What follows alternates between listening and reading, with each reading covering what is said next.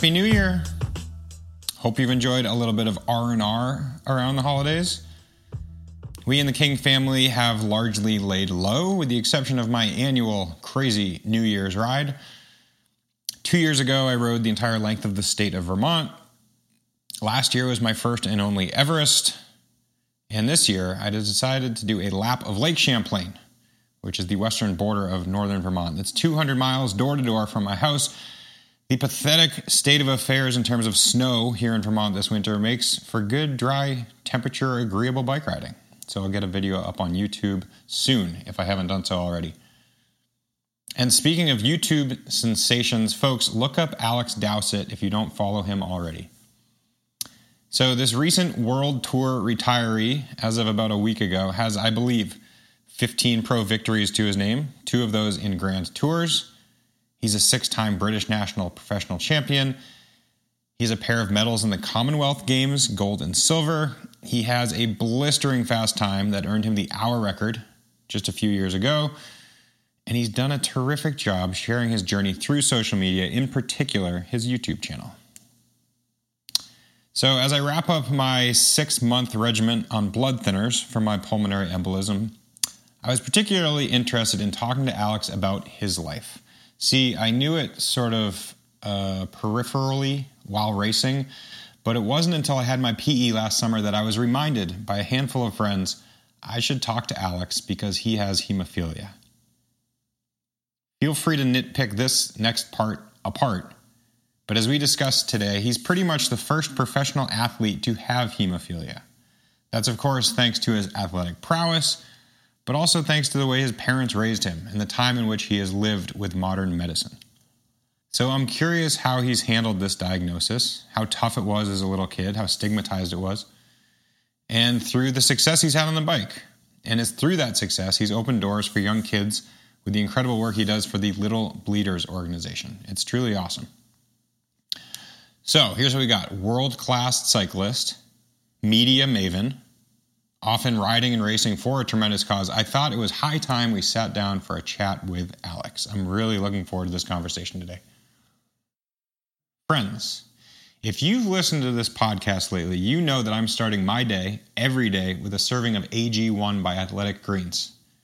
I use it every single day because it has simplified my life in terms of the supplements and vitamins that I take. It gives me reassurance that I'm getting those necessary vitamins and minerals from a whole food source. It has the adaptogens, probiotics, and micronutrients that I rely on every day. Plus, it tastes great. Right now, it is time to reclaim your health and arm your immune system with the convenient daily nutrition.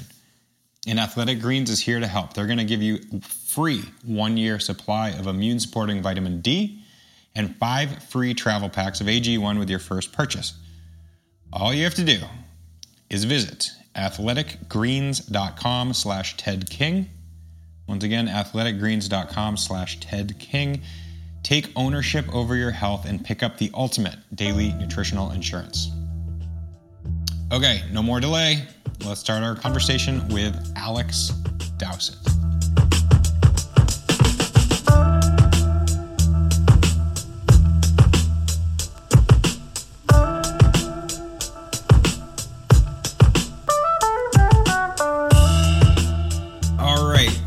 Alex Dowsett, psyched to have you on the show. Thank you very much for taking the time. Now, let's start with a very important opening question. Is running a good idea or a bad idea? I think in theory a good idea. Since retiring, it's become less about training and more about exercise, and it is a far easier way to exercise. It's both in terms of getting out the door, weather, and I think bang for buck in terms of hours. So you get more out of running. In reality, it's been in the last 2 years, I've never been more injured than I have been in the last 2 months. And it has taken a lot for my body to get used to running. I've got the help of Mike Woods and Ellie Woods, and they've got a running company, Miles to Marathon, And I said to Mike, I was like, Mike, how do I run? We were in the car on the way to the airport for the Tour of Britain. I was like, if I wanted to run, how do I do that? And he said, well, you start off week one, you run 3 times and it's 5 minutes long, no longer. And he said, and if you can, run the first minute of that in bare feet. I was like, okay, yeah, I like the why. So I was like, why?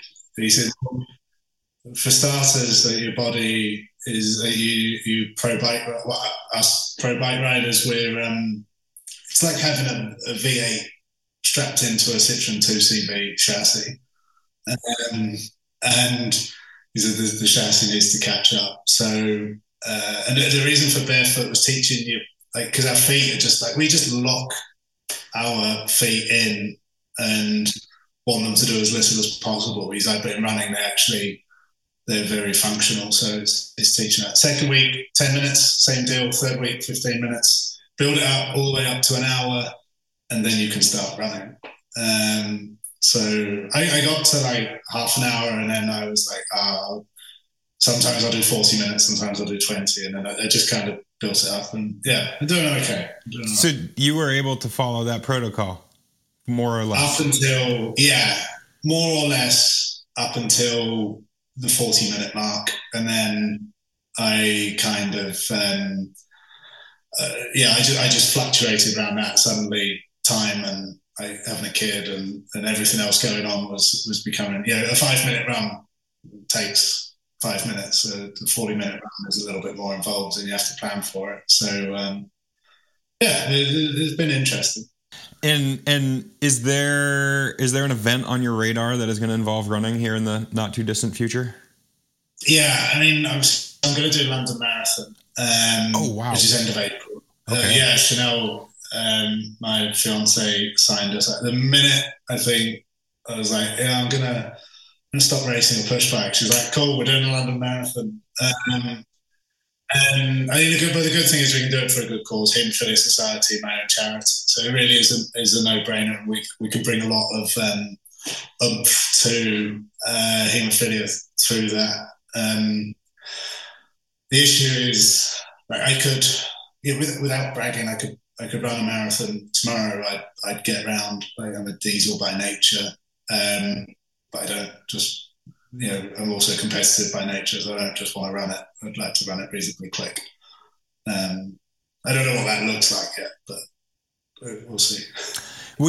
I don't want to spend too much time talking about running, but I'm dabbling in it myself, as I typically do this time of year. Yeah.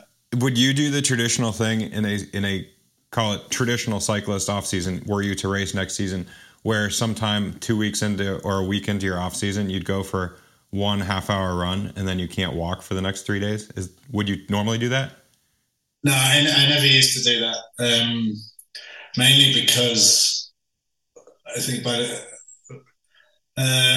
in my youth I didn't worry about losing fitness because I knew I could get it back. As an older, wiser bike rider, when I got that itch, I knew that I could do myself some damage. So I just, this could, yes, I could kickstart a little bit of fitness before we start properly training, or I could put myself out for another month or two I'm also good at not training. I'm quite happy. I'm not one of these bike riders who's like, I just have to exercise all the time. I am quite happy not doing it as well. I wonder if that makes you the norm or the outlier among the World Tour peloton. But as of 3 days ago, when the contract has ended, this is recording on January 3rd, you are outside of a contract window. You are no longer a professional cyclist. So for one, congratulations. I know that you haven't raced for presumably a few months now anyway, but does it feel any different on the other side of the window now that it is January 3? So, I mean, I guess the first thing to address is the fact that I haven't raced since the middle of October, and it's such a unique period of time because cycling contracts are stupid because they end on the 31st of December. They're stupid because for 2.5 months I have been a paid professional bike rider that has done precisely zero bike riding and zero interaction with any kind of team. So Israel Premier Tech were effectively paying me to be a bike rider for 2.5 months where I ceased to exist. And the second reason it's silly is when you change teams, there's that interim period where you're on next year's bike, but you shouldn't be. You're on next year's bike, but you're in your team kit still. You're going on team camps and you're the only one on a Katusha camp in Movistar kit or Israel camp in Katusha kit. And so you stand out there. But then you got to do the photos, and there's apparently the team you're going to has to ask permission from the team you're leaving that you can wear their kit just for one day. So, I mean, contracts should really, in my mind, be shifted 2 months further forward. But so it's been a wonderful, being paid, having a salary coming to my account. But there's no one, with the exception of someone messaging me going, "Can we have our bikes back?" Zero communication, zero accountability, zero pressure, zero I think in mid-November I was like, I'm putting on a bit of weight. You go to that first team camp and there's eyes everywhere. They'll all say "Oh no, we don't." They're all looking, they're all watching. He's real skinny. He's real skinny. No. And it's stupid. Every 12 years in the world tour, and still I'm I'm behind. I need to catch up. Come February, March, fully caught up and fine. But yeah, and I think that was probably the strangest bit where I was like, I need to start now. I had that feeling where I was like, I have to begin. But then I was like, well, but I don't this year. And that was, I would go through that cycle of thought quite a few times, which was, strange. But it's nice. I'm excited about what's next. I'm happy with the point at which I left. And I think the amount of riders that are out of contract still really consolidated that decision. I don't know if I would have been one of them, but I might have been. And with a family now and my bike riding is our main source of it. It's not our only source of income, but it's our main source of income. And just that uncertainty, I'm happy to have not put my family through that again. And also with the year, I was like, I think I've clocked what I'm physically capable of. And I was pretty content with that, to be honest. So yeah, it's been fun, and I will start training again at some point because there's stuff on a bike I want to do this year. But I'm enjoying the lack of pressure. Sure.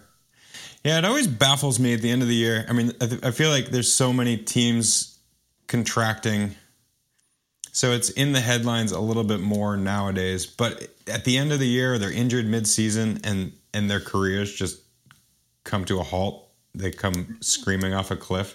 And there's not fanfare, but I think anybody who has ever raced a bike professionally or any elite level, there's so much time and dedication that goes into it. I feel like anybody who's done that deserves recognition, a retirement party, and not have the sort of name drag, not drag through mud, but it's sad to be at a point where people are like, well, I don't know if I'm going to have a job this year. And yeah, quite frankly, it's 2023. So I think I was in a similar place when I chose to retire. It was early on in that year. I said, I want to go out with my head high, and you've certainly done that.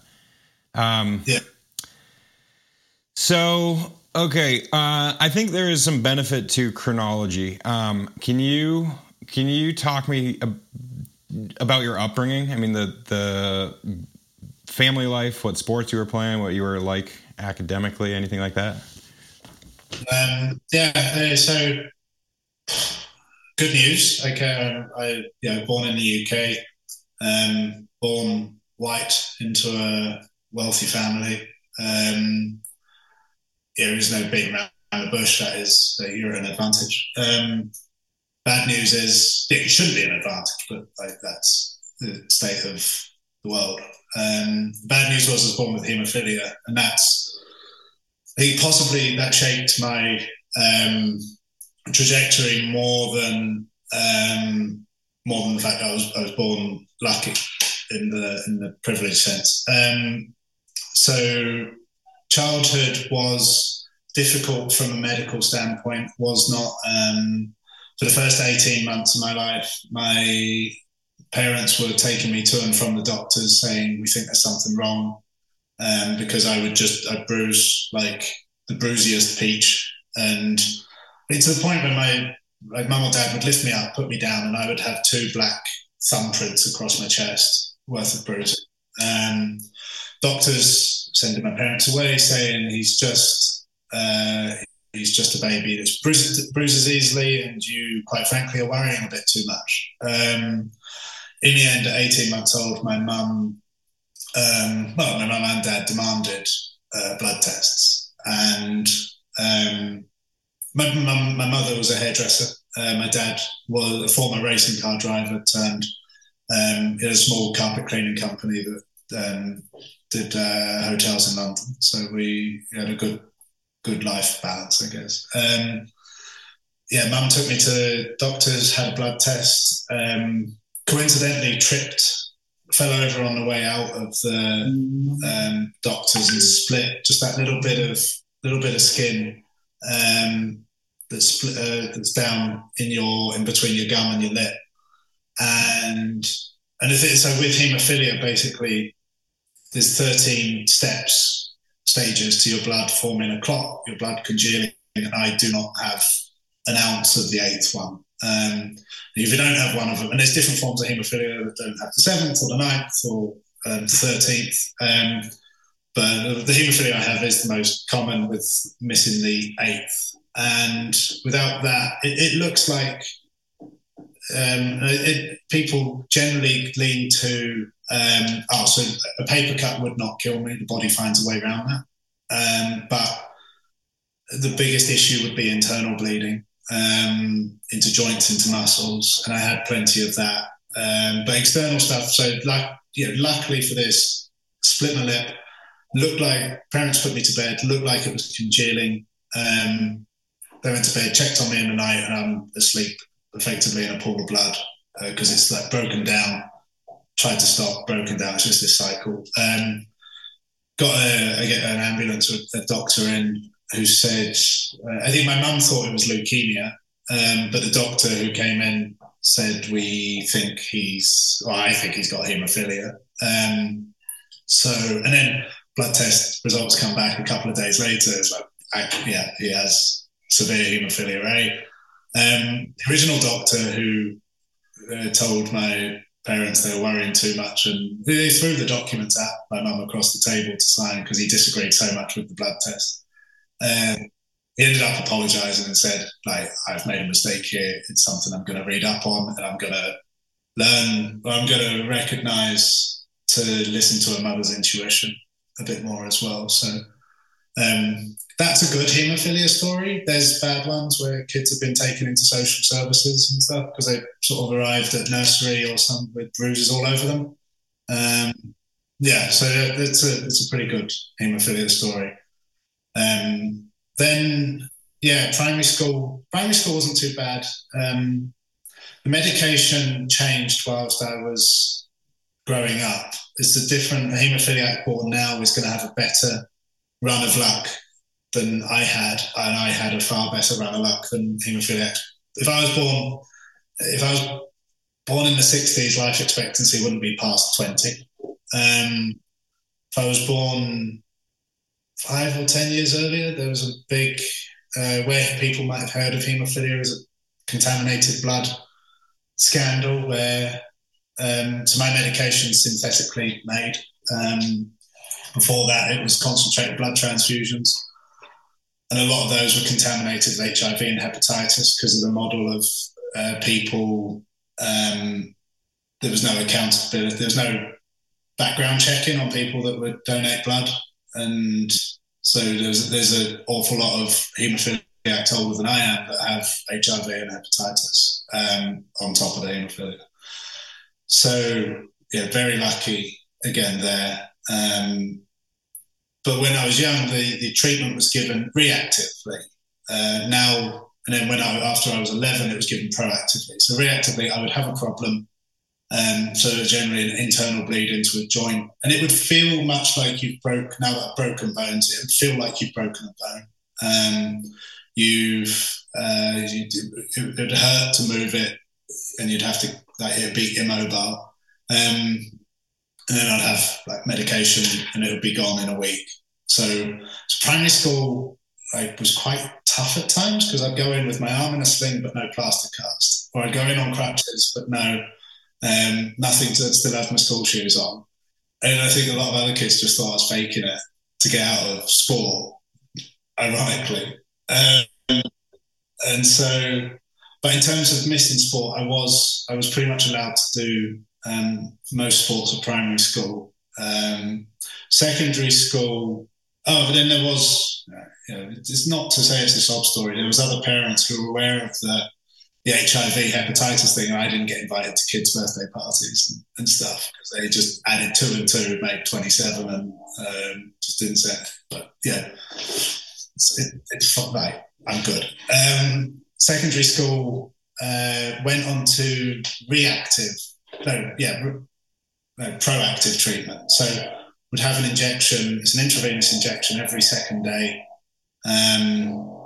And that would stop me having any issues. So to all intents and purposes then, I'm normal. But the doctors are still, and it's still rugby's off the table. Football is generally off the table. And that's pretty much staple sports in English schools. So what happened next? I was a referee once, and I was like, this is terrible. This is about the fastest way to unpopularity. This is. So now at school, I went to in the UK, we have a system where if 11 years old, you can take an exam. If you pass it well, you can go to a top tier state school, so not private, not paid for, like state school, but they'll only accept kids that have got a certain level in this exam. I got into a good school, so that was a bit easier, because kids were. I was never bullied for missing sport or anything like that. Everyone seemed to understand and acknowledge it. So that side of things were great. I was quite academic, but in that school it was legitimate geniuses, so it was sort of mid to low end of the pack, which was fine. I came home from the GCSEs having attained, which is the 16-year-old exams. I got straight A's, and I would have been in the bottom quarter of my year group, because most kids were getting straight A stars. I was in tears, because I was like, I'm one of the worst here. So it's just any other school, it'd be a ridiculous set of results. But it was anyway, outside of school was probably where things were a bit more interesting. I wanted to do sport, and I was swimming a lot. The doctors had said was really good for haemophiliacs and their joints, was not being fat, not being overweight, because overweight is more weight and stress on joints, and they're more prone to bleeding internally. And they said swimming, it's as low risk as it gets, and it works every single joint and muscle in the body. So my mum, basically as early as it possibly could, had me swimming in 3 different swim classes across the county, 5 even, to just be swimming a lot. Joined a swimming club, and then I was swimming early mornings, 5, 6, 7 times a week. The early starts, my parents, I think, were like, yeah, that's enough now. We felt like we've done enough here. Sort of 4:30, 5 a.m. starts. It's not the level of swimming we signed up for. So they had I think they had a great, like knowing what I know now about like parents and motivating kids, they had a phenomenal mechanism. They said, if you want to swim, if you want to do the 6 a.m. Swim sessions, you wake us up. That's a good move. And if I woke them up, they'd take me. Yeah. But there was, probably 25% of the sessions I didn't wake up for. Sure. I was like, looking now I'm a dad, I'm like, what a brilliant. You don't want to be a pushy parent, and it's the perfect way of, right. Give the kid a little proactivity. I like that. Yeah. So, but just I never got out of club level, and I realised I wanted to be good at a sport, and I think that came from there's two factors that created that. One was my father's car racing career. He raced at a time when you had very rich racing drivers and you had very good racing drivers, and my dad barely made ends meet. They remortgaged their house for my dad to continue racing. Dad will sit here and tell you he didn't commit. By doing that, he didn't commit hard enough. They remortgaged their house. Nigel Mansell sold his house and lived in a caravan for the year to fund his racing. And my dad's like, that's the level of commitment that I should have taken. But he was. It's nice. A lot of he's got some amazing stories, and also when we had gone to watch racing, I'd seen how a lot of my dad's racing colleagues, the wealthy ones, had said just how good Dad was. Like he'd just strike fear into the heart of the grid when he'd turn up, and just super proud of him. But also like, Christ, what am I going to tell my kids when I'm older? Because I can't top this. So I think there was that. And on the other hand, it's like the haemophilia. You spent childhood being told what you can't do, and we see it now. I have a charity that helps. You see it. The kids either go and do it anyway, or they rebel and go and do it, or they pick, or if they're channeled well, like I was. I mean, my parents, instead of saying no, it's like unfortunately, you can't do this, but we're going to go do this instead. And it was such a good diversion. So we weren't, I wasn't allowed to play rugby at school, but my mum and dad recognised, I think, that I wasn't, swimming was starting to get a bit tiresome and I wasn't going to be as good as I'd hoped. They said, so let's go try sailing, like dinghy sailing, not like big stuff, like tiny little boats. And so we started sailing, and most people just sailed in the summer, but we sailed in the winter as well, because my dad's like, if we're going to do this, we're going to do this properly. Right. I would sail on this lake and it'd crack the ice before we could get Oh my God. That's legitimate winter sailing. Yeah. So, but then went to an international and I got annihilated. But I remember looking at the gap between me and the front. I was like, I'm not naturally talented enough at this to get to that point. And that was important. And there's a few other sports, athletics, and we played basketball as well. That seemed about as at school level as safe a team sport as you could play. And then discovered the bike. That happened. My dad and his mates, all his windsurfing friends, all went through a bit of a I don't know, maybe it was a collective midlife crisis, and started turning up when I was 9 on my dad's driveway to go mountain biking. And then when I was 11, I asked Dad if I could join. He took me out, took us up the local, into the woods, but we had to ride up a hill first. And this is a hill that, I now have the Strava com for it. But when I was 11, trying to chase my dad, I got to the top and threw up. So he and then joined him, and then one of the chaps because road biking wasn't very accessible. I'd seen road bikes. I was like, I want to have a go on one, but it's like, if you wanted to have a go on one, the cheapest one in the cheapest store was £400. It was a lot of money to have a go on something. But then, a chap named Eric Smith I said to Dad, "Do you think Eric will let me have a go on one of his road bikes?" And I said, "Yeah, we just have to ask." So went to, it was an alloy Eddie Merckx with Campag Chorus. So I started cool, and then went to watch his son race the time trial, which is massive in the UK. And then a week later, I did the time trial, the 16k, 10 miles, 28 minutes and 1 second. I was told I pedaled nicely. Didn't really know what it meant. And then a year later, so that was when I was 13, a year later, qualified for the schoolboy national finals, and that was for under 17-year-olds, and that was a category for winning each age as well, and qualified terribly because I was still I was riding a fixed wheel TT bike at the time because I got told to use it to learn how to pedal properly because I was using the gears to make things easier for myself, not to go faster. I qualified badly, was off early, posted the fastest time. I did a PB by, it was 21 minutes and 12 seconds. Waited for everyone to come in. I'd beaten all the 14-year-olds. I'd beaten all the 15-year-olds. And the last guy to go off, I was faster than at the halfway mark. And then he just turned me over at the finish, and that was Ian Stannard.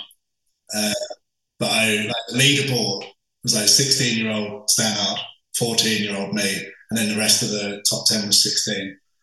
And I just remember looking at that, I was like, I found it. I found what I'm going to do now. I found what I'm good at. I think also my dad used to tell me as a kid, he's like, everyone's got a talent at something, but until they try it, you're never gonna work it out. So I think that played into it as well. Told the doctors that I'd taken up competitive road cycling, and then they said, "Well, we'd rather you played chess or a musical instrument, but if that's what you want to do, I will support you." So, because it was new ground for haemophiliac. So, and then it just steamrolled from there. So yeah, I want to talk about your career and the unfolding of your career. In particular, I'm really interested in talking with you as I am currently on blood thinners, which is a result of having a pulmonary embolism. And the long story short is I think being on blood thinners is a similar thing to having hemophilia. It disrupts the coagulation that would take place normally. So, I'm really interested in talking about that piece as well. So thank you for giving me the background, especially as a youth, and how it can be incredibly trying. How has medication changed now over, call it, the past 20 years? You talked about taking it proactively. Yeah. Is that continuing to be the case? What is the day-to-day look like? Yeah, my day still looks very similar. They've refined it in that I think it used to be a syringe of 50 mil, and now it's a syringe of 10, 5.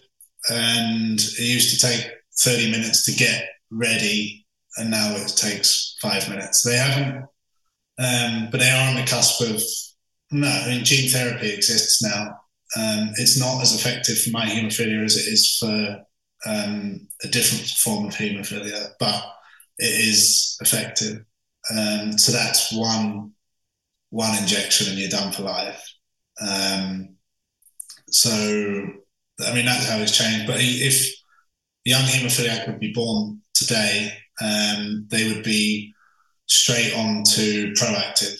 We call it proactive medication, and that raises other challenges. Like I know I had internal bleeds. I have limited. One of my elbows doesn't quite bend fully. It doesn't straighten fully. And I have a funny ankle from joint damage from internal bleeding as a kid. Like I know that I have haemophilia, but you've got kids now who haven't. All they've done has been told, like, you have haemophilia, you have to take this medication, and you can't play rugby or American football. And somehow I think that might be harder because They don't. So you want to experience. I don't know. You don't want to experience it. It hurts, but to experience it is then to know you have it. So I think that's there's a different set of challenges, but certainly much overall healthier kids with far more freedom to explore other avenues. I think football. I mean, soccer, football is so big in the UK. It's a real tough one for kids, and you can play up to a certain age, but at a certain age, boys become men. They start training in the gym, start getting heavier, the tackles get harder, and it's the longevity to the career could be quite difficult. So it's more of a case do you want to stop your kid doing it now before you get too far up the road with it? Or do you want to break the news to them further down the line when it's, So I think those are the challenges now. And given that the medication now is so good, it seems like a dumb question, what are the risks, if you're on medication, what are the risks in playing American soccer or even rugby? I mean... it's in hospital, they panic more. Because for surgery and stuff, controlling bleeding is difficult. So that's the main. I think that's the main thing. It's kind of something we need. It's all still so new. I'm without being big. It's as a matter of fact, I'm the first and only elite athlete with haemophilia. But I'm not. There's going to be more because it's treading new ground. I'd probably, under the advice of the doctors, if my parents had taken it to the absolute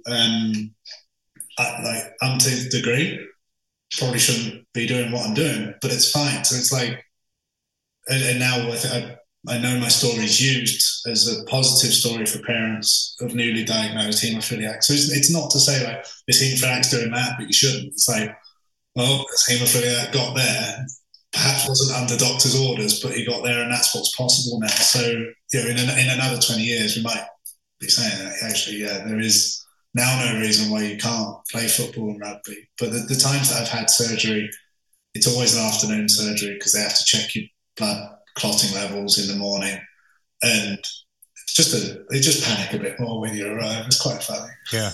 How about road rash, falling off your bike, losing a bunch of skin is common, I'll throw that in air quotes, in cycling. Is there anything else that happens? Do you take an emergency injection at that point, or might do in the evening. I might do that evening, just a bit of because one injection will get me up to 60% of what your levels are at. But what levels you might be at, because you might be at 20%.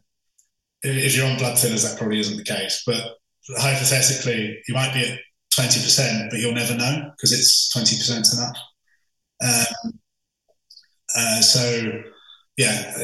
One injection gets me up to 60%. So if I've had a fall, then I might have another one get me up to 100%.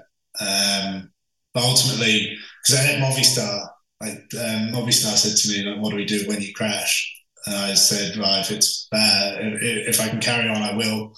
If I can't, then probably need to go to hospital." And they just went, "Right, so just like anyone else on the team." I said, "Yeah, I mean, a hospital's going to panic when I get there.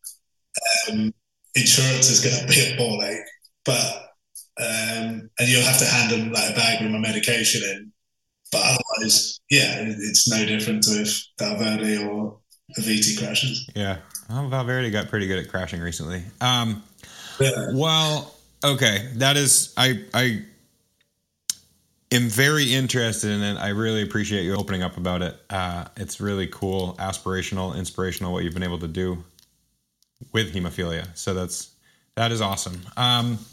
Let's talk a little bit about bike racing, bike riding in your entire career. You were just talking about Movistar. You raced for some really international teams in a sport that's characteristically very international. So you got what I'll call a very American team with Trek Livestrong, a very British team with Sky, a very Spanish team with Movistar, a very Russian team with Katusha, and what seems like a pretty darn international team with Israel Premier Tech. Yes. I was on a very international team with Cervelo Test Team. I raced for a very Italian team with Liquigas, so I can either empathize or relate with some of these traditional values or some modern thoughts in cycling. Can you pick apart some of those experiences? Did you thrive at a particular team, or were you ever fish out of water? It was. So the key differences between the English team, Spanish team, Russian team, which I'd say actually by the time I got there it felt more of a German influence than a Russian influence. It's still Russian backed at the time, but it was Swiss owned. So make of that what you will. You had a 7 o'clock meeting, 7 p.m. meeting at Team Sky. If you weren't there at 6:50, you were late. If you had a 7 o'clock meeting at Movistar, if you were there at 7, you were the only one. And if you had a 7 o'clock meeting at Katusha, it started at 7. Yeah. And that was there was the sort of fundamental differences. In Israel it was 7 o'clock would be 7 o'clock. America was great. I did 3 years prior to that, I'd be banging my head against the brick wall in Italy with the national team, the British national team, and just could not finish races because they all went uphill, and I don't go uphill as well as I do other aspects of cycling. Had the opportunity. Career was possibly looking like it was going to be down and out, but then salvaged a top 10 at under 23 World Championships and got the last place on Trek Livestrong for that year, and that was wild. It was a real, a massive culture shock. Massive shock to the system, but I'd realised how advantageous it was for me having been on the GB setup, because I knew how to be a bike rider and so many of my teammates did not. But it was just, the first team camp was the first communication we had was from the logistics lady from the team, and it was hope Jarl, spelled Y''ALL, had a happy Halloween.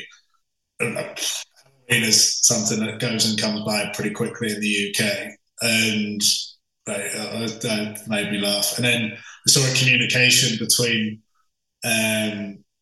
Chase Pinkham, who was a prospective teammate at the time that had no longer with us, and Justin Williams, who also teammate that year, and they. I saw them on Facebook, and I think Chase had said, "Hey man, really psyched to be racing with you this year." Psyched is not a word that we use in the English language on our side of the pond. And Justin replies "Yeah man, we got some winning to do." I was just wow, just the confidence, it's incomprehensible to a Brit. But it was such a fun year. We had Taylor Finney, who was ridiculously talented, but he was not. He's very confident, but I would not say he was arrogant, because he was always very supportive of us. He's if I'm winning, everyone else you should be winning as well, because we're all great bike riders. And we were okay, we will. And we had just a mind-blowingly successful year. So that was great. And then, Team Sky was probably the perfect place to be a neo-pro. I had a very successful first year, broken elbow in the second year. The problem with Team Sky is, perhaps as it is now, there were so many good bike riders. Up until, I think, Ethan Hayter, I still had the record for the most successful neo-pro year. And in the second year, they were "You're going to go to a Grand Tour," and then the Giro went by. I mean, the Tour. I was never going to that. an end of world tour, they were like, actually, we're going there with Wiggins to try and win it. So we need a team with experience, and you haven't got it. So I'm not going to take you. I mean, they did win it through me. So I saw where they were coming from, but I also saw there was no place for me there, because if that was always going to be the stance, that it was going to be experience that held me back, then I wasn't going to. I shouldn't stay. And at the time, Movistar were itching for me to come across, which was really nice. And it was nice to be wanted. And Team Sky wasn't fighting that hard to keep me, which I think was a strategy from them, because they know that British riders want to ride for Team Sky. So they made it pretty. I got an offer in the end, but they made it very easy to leave. Now Movistar, this was different. In Team Sky, they would rent out a hotel that would normally be shut in Mallorca for the whole winter. So get the whole hotel up and running, whatever that cost. It must have been biblical. And they would rotate riders. So your training group is only ever as big as like maybe 10 riders. And you're just in and out, like 8 days in, 7 days at home. Back out 8 days in, 7 days at home. And it's phenomenal. Movistar didn't have training camps. Nothing. Not a single one. I saw that in one of your videos recently. That's such a great... Yeah. It's such a great example. I mean, it's spot on. Like going to early season full team camps, when you have 30 guys on the road, there are 2 people getting a workout and there are 28 guys in the draft. Yeah. And they're largely useless. So that kind of rotation makes a heck of a lot of sense. And you're right. Yeah. It's going to cost an arm and a leg and an arm and a leg. So I thought Movistar, I was like, well, yeah, this is clearly the first example of not doing things as well. I'm sure they're going to be more. And I think their logic was, one, like team camps are expensive. 2, most of the riders, I mean, there was a huge South American contingent on the team, but also most of the riders live in Spain. They live in great places to train. Thirdly, I think the thinking was there's so much time away during the season that this was more time away. And lastly, and sort of coupled with that, like no bike rider has got to that level without the ability to train.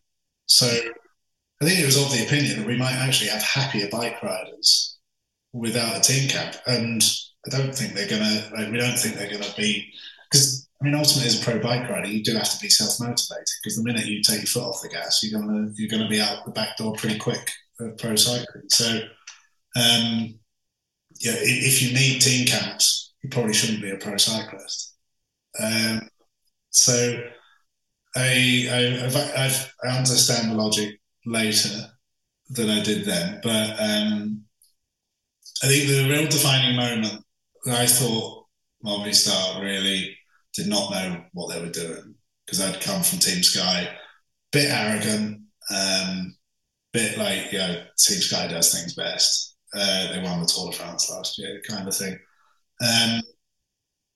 We went to the team time trial in Tirreno Adriatico, and it was chaos, absolute chaos. Like, we did 3 laps. There's 22k lap. We did 3 of them, probably at 96% of what we raced them at.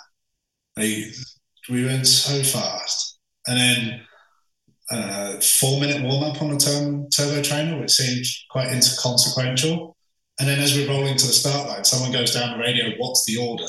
And the director was like, "Well, Visconti's going to start because he's Italian and we're in Italy." And then it's you. So we roll down the ramp, get going, and we absolutely storm around and finish second. Most importantly, like a good chunk of time ahead of Team Sky. And I was like, up until the moment I saw the result, I was like, this is a shit show. And then I was like, oh, I think there's something in this. This slight looseness, this organised chaos, this like all the bike riders were trusted. There was no pressure. Every time I did a time trial, I'd get a pat on the back before, like, "We reckon you'll win today, Alex." And I was like, yeah, maybe. And then afterwards it'd be like, all good. You'll win the next one. There's no pressure. And so in a team time trial, everyone then rotated based on their capabilities rather than like getting a sheet of paper that says you have to ride 7 watts per kilo for 35 seconds on the front. And that's what holds up a team time trial, whereas Movistar, like I think we did one in Trentino. It was me and Mallory, who were the 2 time trialists, and would have been 5 climbers. And the climbers were pulling 10-second turns each, and Mallory and I were pulling a minute each. But we kept the speed, we kept the momentum, and it ends up being easier. Yeah. It's like they knew how to race, and I think that was the crucial thing, and that was what was so good there. Is they might not have done a lot of the little bits and pieces, the planning, the nitty gritty that Team Sky did, but they knew how to race. Phenomenal results. Well, I think especially while you were there, number 1 ranked team? Yeah, for the 3 years. I kept telling them that I was the only common denominator. Yeah. Can't argue with that. Okay, then move on to the German, Russian, Swiss program. How did that segue? How did that go? How did that feel? It started brilliantly. It was clearly, you could see the history there. I was sat in a car going to a team presentation with Ekimov, Dirk de Mol, and Acevedo. We were having a good old reminisce about the good old days. And we were just talking about how good at team time trialing everyone was in Discovery Channel. And I was like, there's a big elephant in this room right now that we're not addressing. You guys were all really, really, really good. Yeah, I mean, it was fascinating listening, but basically Katusha that year was Discovery Channel it was Astana, it was Discovery Channel, it was Eurosport, like that group of staff kept moving, and it dispersed somewhat by this point in Katusha, but there was still elements of it there. But they did things right. There was certainly the bit that was missing from the old days was the nasty stuff. I think our biggest struggles there were that Marcel Kittel had too much responsibility on his shoulders. It was all pinned. That final 2 years of Katusha was all pinned on him. It was all pinned on him winning 5 stages of the Tour de France or more again. And he, phenomenal bike rider, but I think, and I hope he won't mind me saying, it's his head was his weakest point, and I think he struggled with that pressure. And the reason I say that is because I saw him do mind-blowing performances every summer. We'd be in Big Bang Tour, and if I'd be leading him out or trying to move him through the bunch, and if I'd go over 500 watts, he would be dropped or screaming for me to slow down. I'm like, it's bloody difficult to get to the front of the Big Bang peloton without going over 500 watts. And then the next day, 15-minute TT, and he's got a 502 watt average. So I'm like, mate, what's going on here? So I think that was really tough. And it was interesting to see. I think sometimes teams become, when they're desperate, they become slaves to the sponsors in inferior equipment. And it was just at that crossover where I think people was really starting to recognise how important equipment was. The sponsors putting pressure on the teams to sign certain bike riders that they liked. And then it's just like a downward spiral. I'm not here to name names, but we sat with a sponsor who ended up conceding that their product wasn't as good as the previous iteration, and they just said, "Well, we need you to use it. We actually don't really care if you win one less race a year. we need you to use this. And I was like, mate, we won 5 races last year. So that's 20%. Like, and then the problem with all the other sponsors are like, oh, we don't want to support a losing team. And it just becomes that downward spiral, which is really sad. Because it's probably the most fun 2 years I had. And Trek Livestrong in those 2 years at Katusha were probably the most fun 2 years I had as a pro bike rider. Interesting. What was the common language at Katusha? They said it was English. Yeah. It was almost never Russian. I think I went to one race where it was me and Tony Martin and 4 or 5 Russians, and then the dinner table would turn a bit into Russian. But the Russians were, like, they were brilliant. Like, Zakharin is one of my top 10 favourite teammates. He was just, like, he was a lot of fun, real funny. Like, they were incredibly dry. And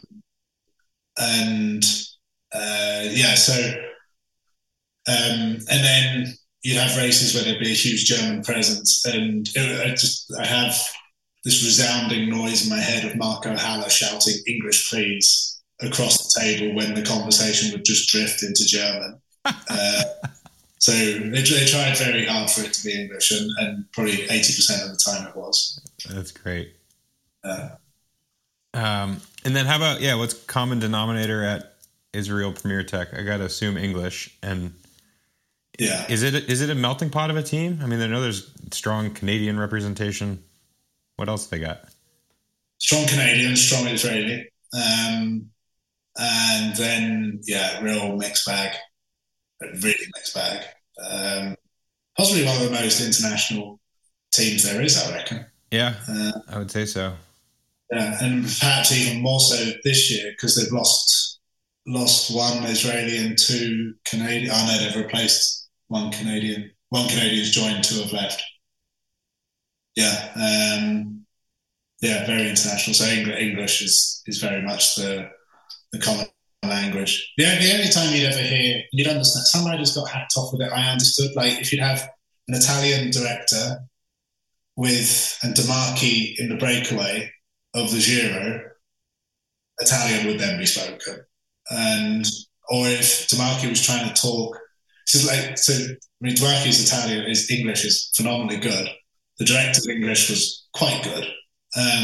They'd be trying to talk to each other in English across the radio, which is already patchy. And in the end, I'd just be like, fuck's sake, whatever you're trying to say, just say it in Italian rather than trying to have this broken conversation. And let's get the conversation done, whatever language. That's hilarious. Yeah. Okay, you cut your teeth as a time trialist. You can certainly do work in a lead out, as you were talking about. I'm curious the psyche of a specialist, like the perspective of day-to-day racing from the eyes of a specialist. I think of sprinters having a relatively boring day except for the finish, if it's just a cut and dry sprint day. You're also racing in a time and age of crazy talent between Ghana, Wout, Pogačar, Rohan, obviously. Now, I was a mediocre all-arounder, and that allowed me a career as a domestique. What is it like being a specialist in terms of pressure, in terms of day-to-day activities, in terms of your training, and how did that go over the arc of your career? I think it's easy. It's good and bad being a time trial specialist. The bad is that you collect no points. So if points become valuable to a team, you are not valuable in the slightest. It's something I hope UCI do have a look at, because even Ghana's ability to score points isn't that high. When you compare someone who can run top 40 in the Ardennes Classics to Ghana. That's fascinating. But you also, it's easier to get a list of results. To crack my final year, I got a 5th place in the opening stage of Torino. And and I was like, cool, that's, I've been higher, and I've certainly been lower, but nice. I've like chalked up a World Tour stage top 10. And I think World Tour stage top 5, and if I think, well, if I was a pure roadman, these would be very difficult to come by, especially if you're not a sprinter. So I think it's nice to have an ability to get consistent results, which is yes, that's the main good and bad part about it. Certainly in Movistar, I'd go to Tirreno and I'd be like, I'd do the opening stage 10k. I'd be like, right, well that's me done for this race. There's another 7 stages. Yeah. So there would be that element of once the TT was done. This year it was Giro, right? I mean, I had a mechanical which really threw a spanner in the works, but like the opening, yes, I had the lead up, but the opening stage was my best shot at a result. And then once that was done, I was like, okay, that's it. All right. Yeah. So, but then having the lead out as well was real good because it's just having a purpose in a race, having a focus. Because I think I'm not, I can do the domestic stuff okay, but certainly like Tour of Britain, I had to ride the front with Reto Hollenstein. For a lot of it, I lent on him hard. He would do the lion's share of it because he just better at me at that, like churning away. So yeah, it'd be nice, but it's just nice to have a purpose in a race, for sure. It's like going like Milan San Remo this year with Giacomo. Like he knows the race so well, he's so passionate about it. But it was like my race. Effective. No one cares what I do after the bottom of the Poggio. At the start of the Poggio, even I could miss the Poggio completely. No, it just would not matter. Yeah. If I've done my job. And so I think that it makes racing a lot more fulfilling when you are a specialist at something because you have something to do, and then you also have off days as well. So like mountain stages, you just literally directors like get yourself to the finish line. That's all you need to do. And how do you deal with pressure? I mean, okay, Movistar is that funny example of they pat you on the back and say, you're going to do great today. How about all through the rest of your career? I mean, imagine at Sky, it was probably full gas. No, Sky was okay because I think I was a Neo Pro, because I was on the C team. I was in the C program. They were just happy with how I was doing. I was constantly competitive. So I think, if you've got results behind you, the pressure's off. If you're fighting to get that result, that's when the pressure's on. So I was young, confident, and quite happy with the pressure because I knew I was pretty good. I think one of the best and the worst things that happened to me was winning a stage of the Giro in 2013. Best being winning a stage of the Giro, the worst being, I think that was the point I took my foot off the gas for a bit because I was like, oh, I've just come to a Grand Tour, won a 55k, pretty hilly TT ahead of Bradley Wiggins on the 8th stage. I must be one of the best in the world at this. And if you're not pushing forward, if you stand still, you drop back pretty bloody quickly. And I've heard you talk about that. What does that mean? Like, where did you get lazy? Did you just sort of like stop training the time trial, or what in particular? Where'd you come off the gas? No, it wasn't training. It was never the training aspect. It was I think it was the pushing forwards with. I didn't know I was, but I think I was onto aerodynamics and marginal gains before most others because I stupidly, it's not stupid, it was my wind tunnel, it was my testing ground, it was my Roca Corba. It was a local 10-mile TT. It was the first one I ever did. And I just had this labour of love trying to go faster on it.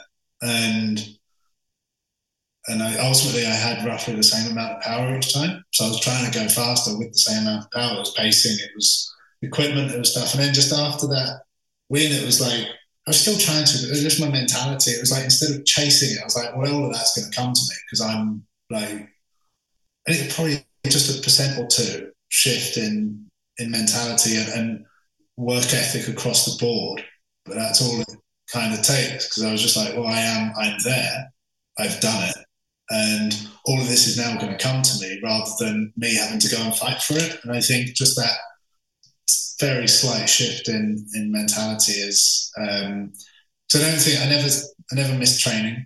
I never like started partying. I never. Maybe it would have prompted me to move abroad earlier, but then I don't know.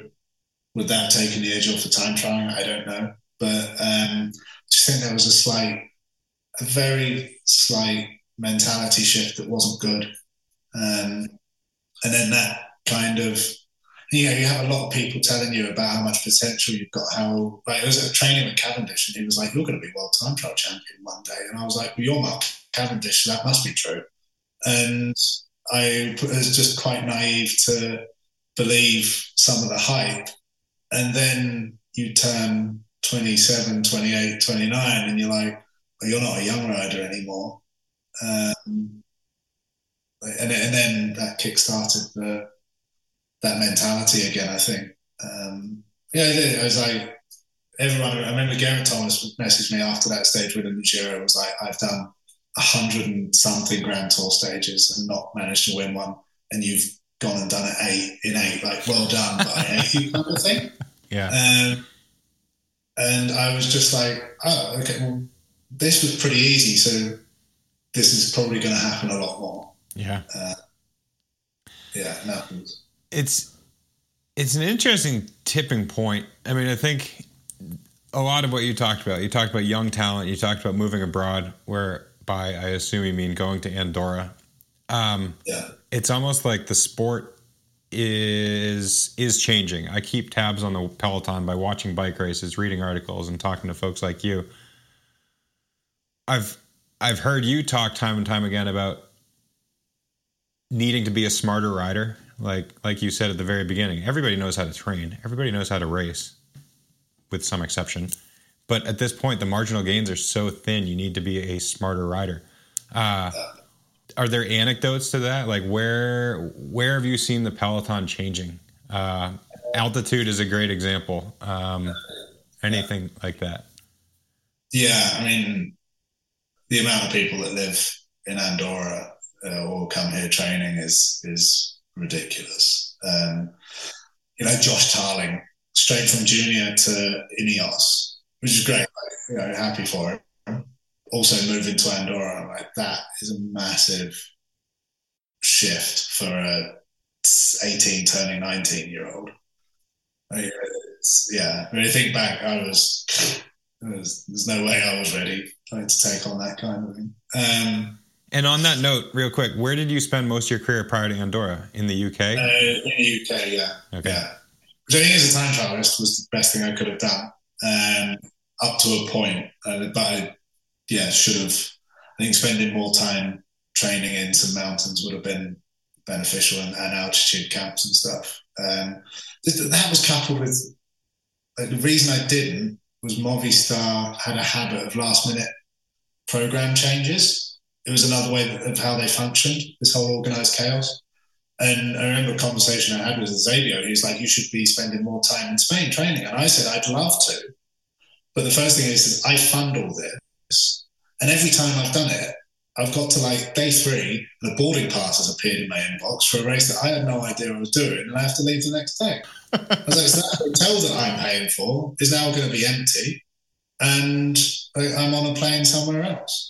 So I said to him, there's kind of no point. I was like, I'm just going to wait at home, train, and just wait for you to send that boarding pass to, or not you, but wait for that boarding pass to be sent, so I'm ready to go, and it's not ruining any of my plans. I was like, I like to plan. I like to know what I'm doing and plan for it. But I understand that's not the way Movistar work. So I'm going to accommodate that by not making plans. And So and then I kind of like, and then after that just stuck with me.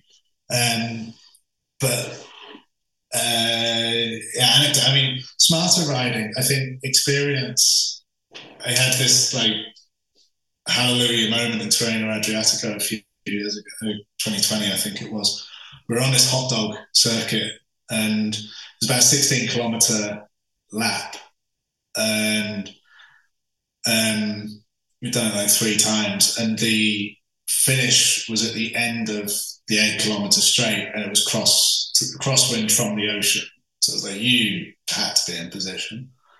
And so as we started the back straights, we were 8 kilometers out from quite a complicated corner, and a complicated turnaround. You turned right, went round a roundabout, over a bridge, turned left, and then you're onto the home straight. And like every other rider that had a lead out train, there's a director screaming, you have to be in position here. So 8K before this corner, 16K before the finish, there's a drag race already starting to appear. And I go in to join it. And it's high 400s, low 500s. And like the moment where I went, I can't do that. I can't do that for 16. I can't do that for 8K. So I'm not going to. And I think that was the smarter riding point, where everyone else is still trying to, because they've got a voice in their head literally going, like, you need to be there. And I said to the team, I was like, we're not going to go, we're going to come up later. And we got to like a K before the corner, and I put my nose in the wind. So that's 600 watts. I was like, I can't do that for a K. I know they're going to accelerate before the corner, so I'm not going to either. So we floated around behind 200 meters before the corner. There's suddenly, instead of accelerating, there's suddenly a dip in pace. And we just popped around the outside and was first in. And I was like, so actually racing, I train as hard as I can, but I do whatever I can. But I raced knowing my abilities as well. And I think that was probably one of the smartest things I started doing in racing, is and especially in a lead out, because you're itching to go, and just knowing that you've got a minute at 600-700. So if you hit the front at 2K to go, and as opposed to 1.8, that's quite a big difference as to where you're dropping off the next guy. And if you drop him off 200 meters earlier, he's got the same problem.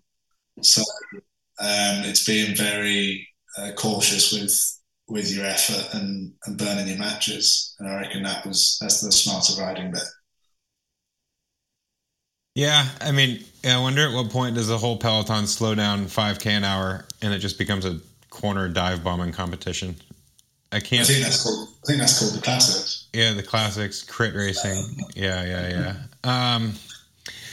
Well, yeah, I mean, not everyone. I look at a guy like Pogačar, and my understanding, I remember talking to Mate Mohoric. We were teammates on Liquid Gas, and when Mate was 19-year-old two-time world champion, he was talking about this young up-and-coming Slovenian who no one had heard of Pogačar in 2015.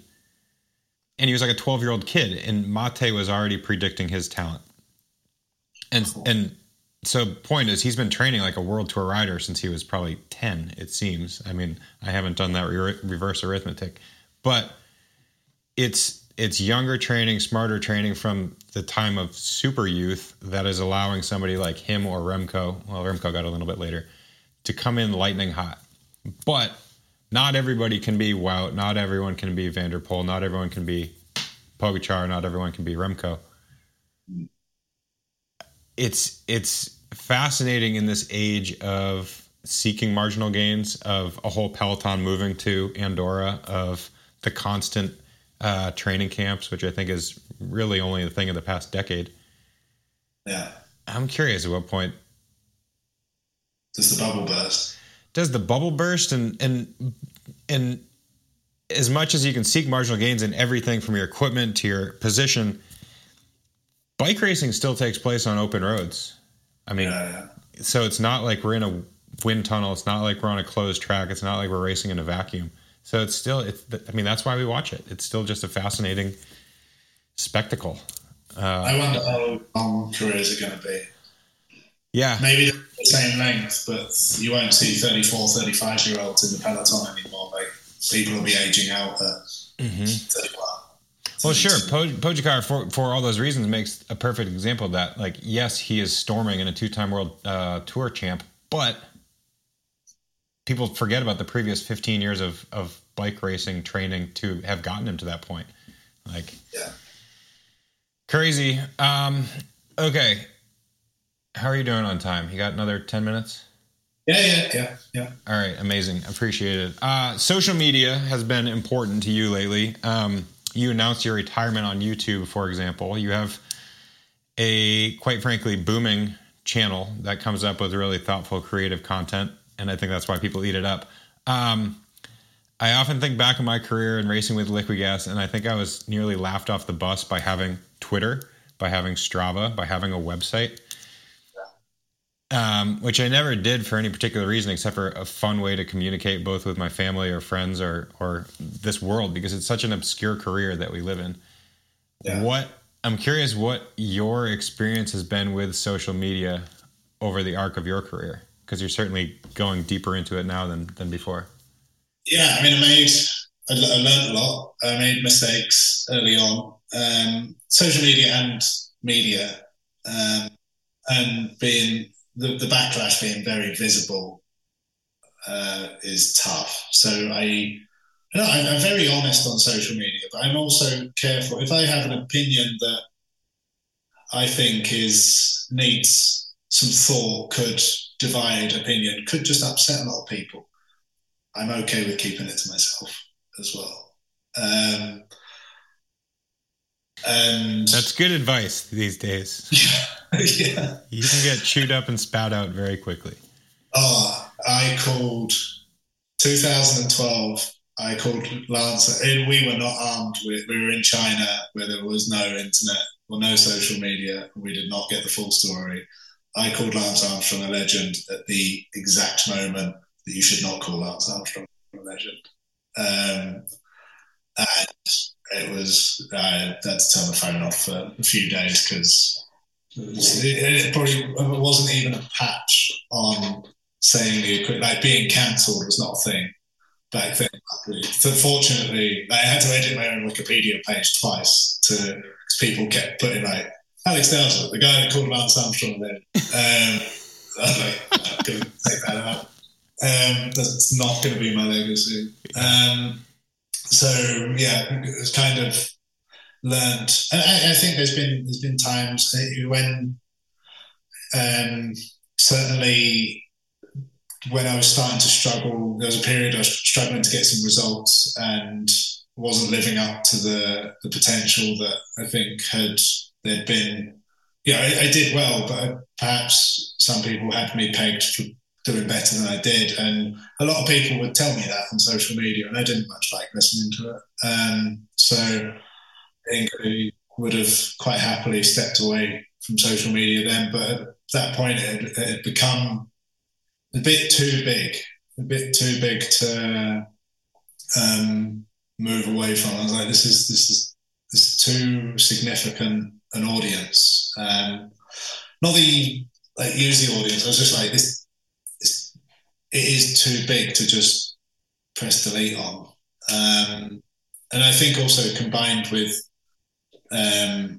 what I wasn't doing in the back of my mind, I thought like this one post cycling, this might be something that I need to have, and I'm talking about it like it's bad. There's so many aspects to it that I enjoy as well. I enjoy connecting with people. I enjoy like the funny stuff on there, how creative other people can be, like just the humor. Like, I'll crack a joke and then someone will just crack a better one. I'll be like, I'm taking that. I'm using that. Like it's utterly brilliant. But it gives everyone unbridled access to everyone, and that can be tough. Chanel put something out a few days ago, how much an Ironman cost, because it was like Chanel, my fiance did an Ironman this year, finished it, was she's got a good social media following. A lot of companies threw a lot of product her way, but she came away from it. And she was like, "This was still expensive, and I got a lot of this for free. I'm going to tally it all up and work out what it cost." And it ended up being like all of Chanel's stuff for the Ironman amounted to 20 grand. And it's like, what? So an Ironman is not for everyone. An Ironman is for those that can afford it. And yes, the specialized gave her was more expensive than what was needed, and sure, it could have been done probably like a half or 2/3 of the price, but a lot of people were calling her out, and I was sat there like, I've learned not to do stuff like this on social media. Yeah. I think she woke up in a cold sweat at 3 a.m. and just deleted it because she just that it's horrible to have. And people say like you should just ignore it. And it's like, well, if someone walked down the street and called you all the things that they happy to call you under social media, it's pretty difficult to ignore that. So that's the bad. I mean, the good is the connection to the people. And I think for me, it's very grounding as well. It's very like to understand what sometimes the journey that people are on with you and what your achievements, my 2020 Giro win, like how big that was across social media and how people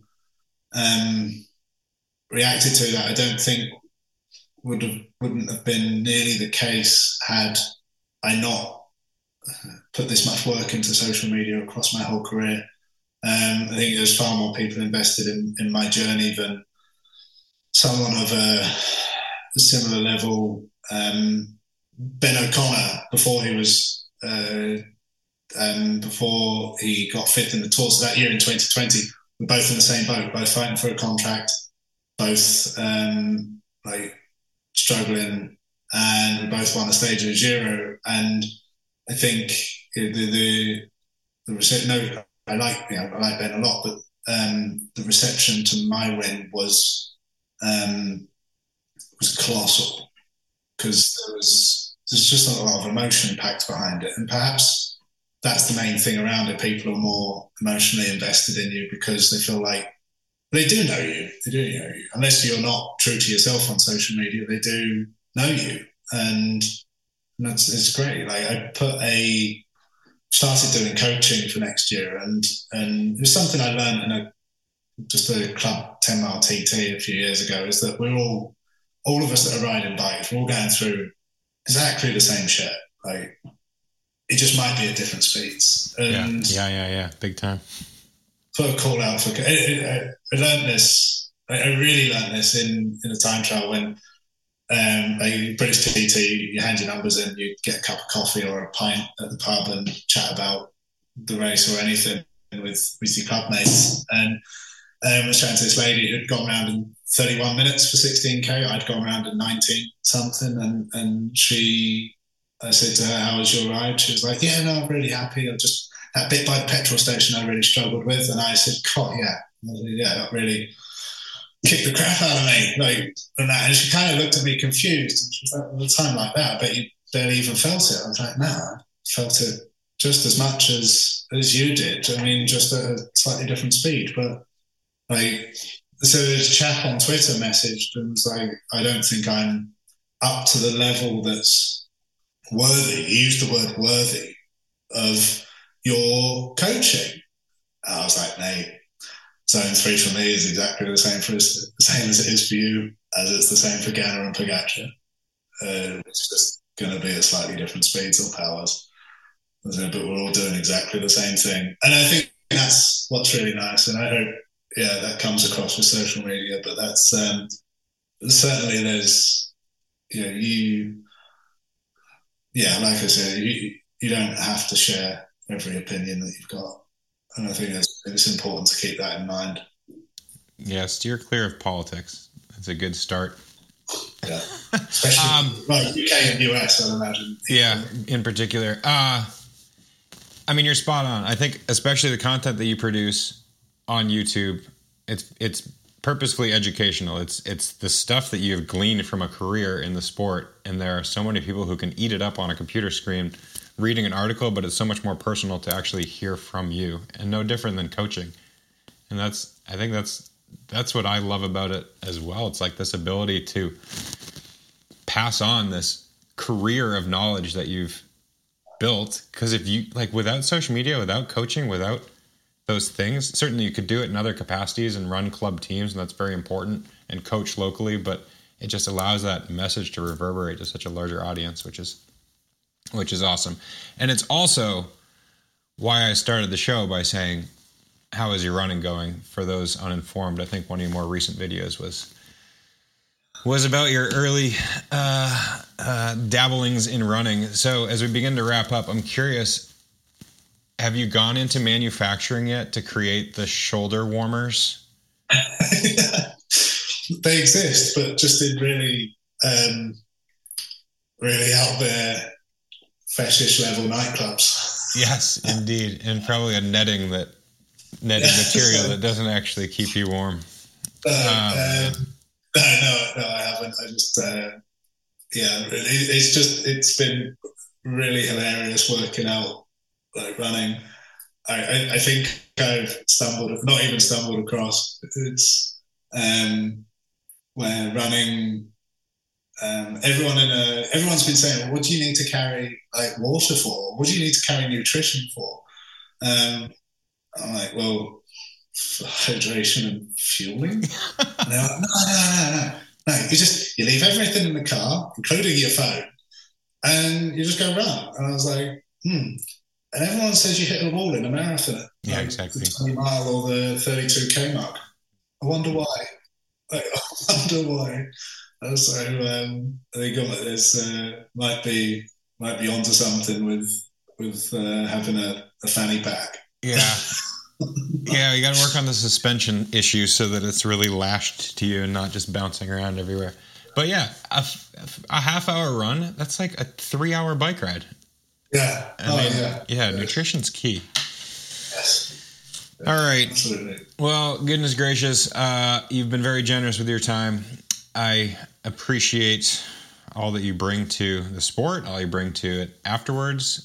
Congratulations on parenting. Didn't even talk about that, but parenting is the best, and it's an awesome adventure. I think you get married this year. Is that right? Yeah. End of the year. Did it in that way around. Big year coming up. Yes. And what you said you are moving back to the UK. Is that right? Yeah, I'm moving back to the UK. Working. I mean, the actual. What I'm doing is working with a junior team, which is fun, and working with No Pins, which is a clothing brand, on being an ambassador for them, but also working on some new stuff with them as well, which is right up my street because they're very performance focused. A few other bits and pieces, and then just doing some other sport. Still on a bike, but I'll probably be on a gravel bike. I will probably be lining up for a triathlon at some point, and the London Marathon, but I will be time trialing as well. So it's going to be fun. You got it. You got a busy year coming up. Well, appreciate the time. Really good to catch up, and all the best in 2023. Thank you. Thanks very much, Ted. Thank you, Alex, for taking the time. The two of us have been trying to make this work for some time, so I'm really glad that it worked out. Psyched, I might even say. Hey, folks, if you enjoyed this show, standard rules apply. Like, share, subscribe. Truly, that is valuable. And if you think you have an interesting guest that you'd like to hear on the podcast, let me know. Shoot me a comment. Shoot me a message. That's how this one came up, and I'm really, really happy we made it happen. Okay, that's it. That's all. Until next time, please enjoy the ride.